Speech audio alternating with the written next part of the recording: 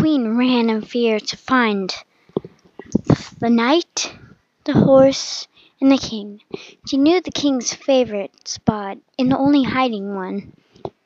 She was there to not tell or ever go in. But this was different. She went in the shed. Well, his little home. What he says it is. She found the knight and the horse, but no king.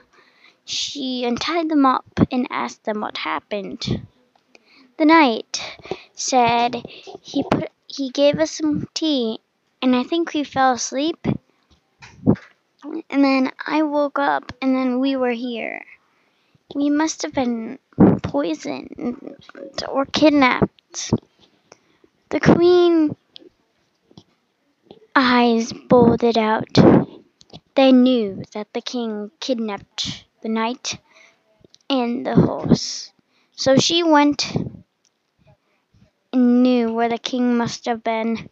He must have came back to the tower like nothing happened. She went back to the tower, and he was so proud, and she asked why. He said that he got the yacht done, but the yacht looked normal as always, and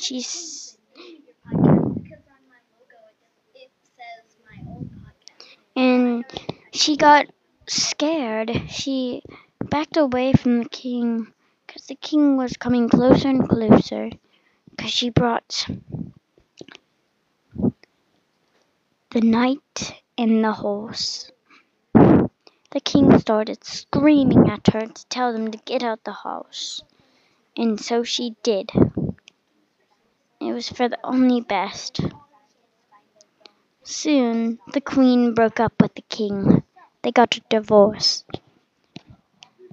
The king agreed that they should, but he wouldn't be the king anymore, which he didn't know.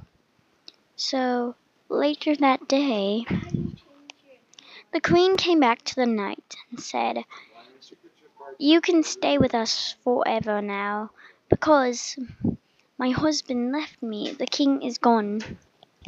He was shocked and happy, but since he was royal to them, he had to act like a knight does and what a knight does. But she said he could at least sleep instead of God, because they do have security cameras and other knights.